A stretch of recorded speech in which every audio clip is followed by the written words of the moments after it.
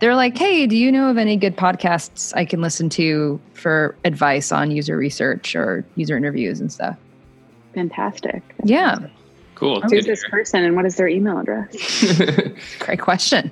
Hello, person. Maybe they'll find us. This is Erin May. I'm John Henry Forster, and this is Awkward Silence. Silences.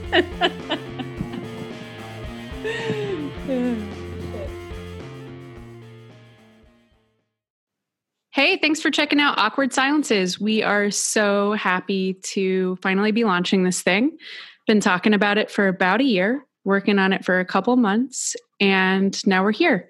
I'm Erin May. I lead marketing at User Interviews, and it's been a ton of fun so far talking to user researchers about user research, just really leaning into the meta geekery of talking about people to people who like talking to people. It's been awesome. I'm co-hosting this thing with JH. Hey, how's it going? I'm JH. I run product at User Interviews. And yeah, just to continue with what Erin's saying, not to get too heady in the intro here, but conversations are a great way to learn from people. That's why we do user research. And so these conversations with UX research professionals have been so helpful and so illuminating. And so we're really excited to share that with you all and see what you think. So hopefully you guys will learn from it as well. And we're going to share a bunch of clips of what you can expect from the podcast and go from there.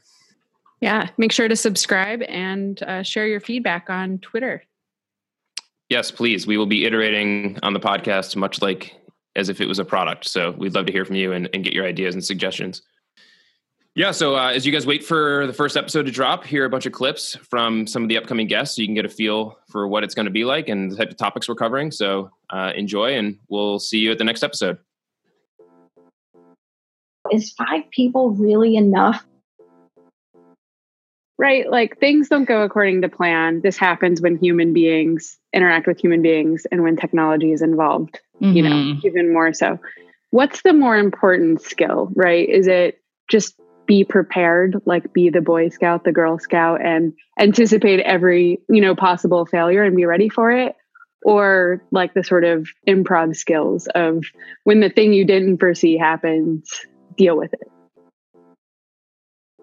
Yeah, for sure. I think there's a way to spin that one too. When it's like fake data that somebody points out is almost like compliment them of being like, wow, you're really good at this. You're so observant. Like, this is exactly what we want. Yes. I've noted that issue. Like, let's keep moving. Like, you're probably going to find a bunch more stuff. So we're excited to hear what else you like notice or find, you know what I mean? Like, you can almost like build some rapport and like pump them up a little bit by like telling them that, they fixated on the wrong thing, but you can kind of paint it as a good thing of their, observation skills. And that's what we're looking for, and just try to like positively direct them somewhere else. You know what I mean?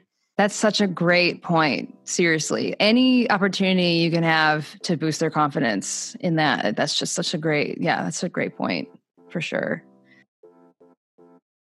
When do you say this study is done? We've learned enough. We're going to move on to the next thing. Oh, Erin, that's so funny that you say that, because that's a big question that we've had here. I mean, in a certain sense, it's kind of a cop-out to say, okay, I've structured out my research. I've planned it all out, like I did for the cyber research, for example. I'm doing some qualitative to get the ball rolling. Then we're going to move it into quantitative.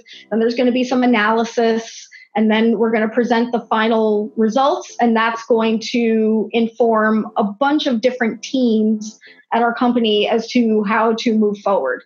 And that's the beautiful plan in everybody's mind. And then, in terms of how it actually plays out, I think if you wrap up a round of research that includes qualitative, quantitative, and it's, on a fairly large scale, and you've wrapped it all up neatly with a bow at the end, God love you. You're better at this than 99.9% of user researchers out there. I mean, I think there's always going to be questions left on the table.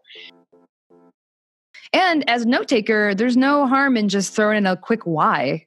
If someone says, wouldn't it be great if X? And the person answers, yeah.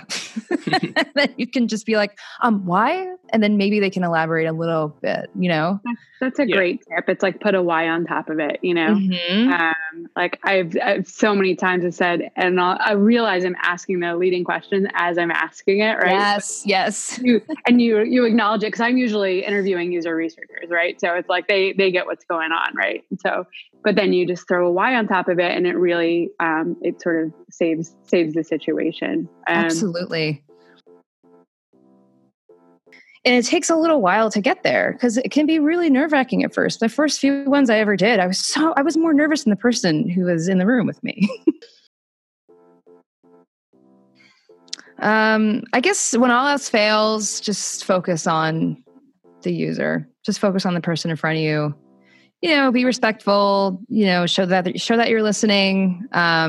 If you just focus on them, you can't go wrong, really.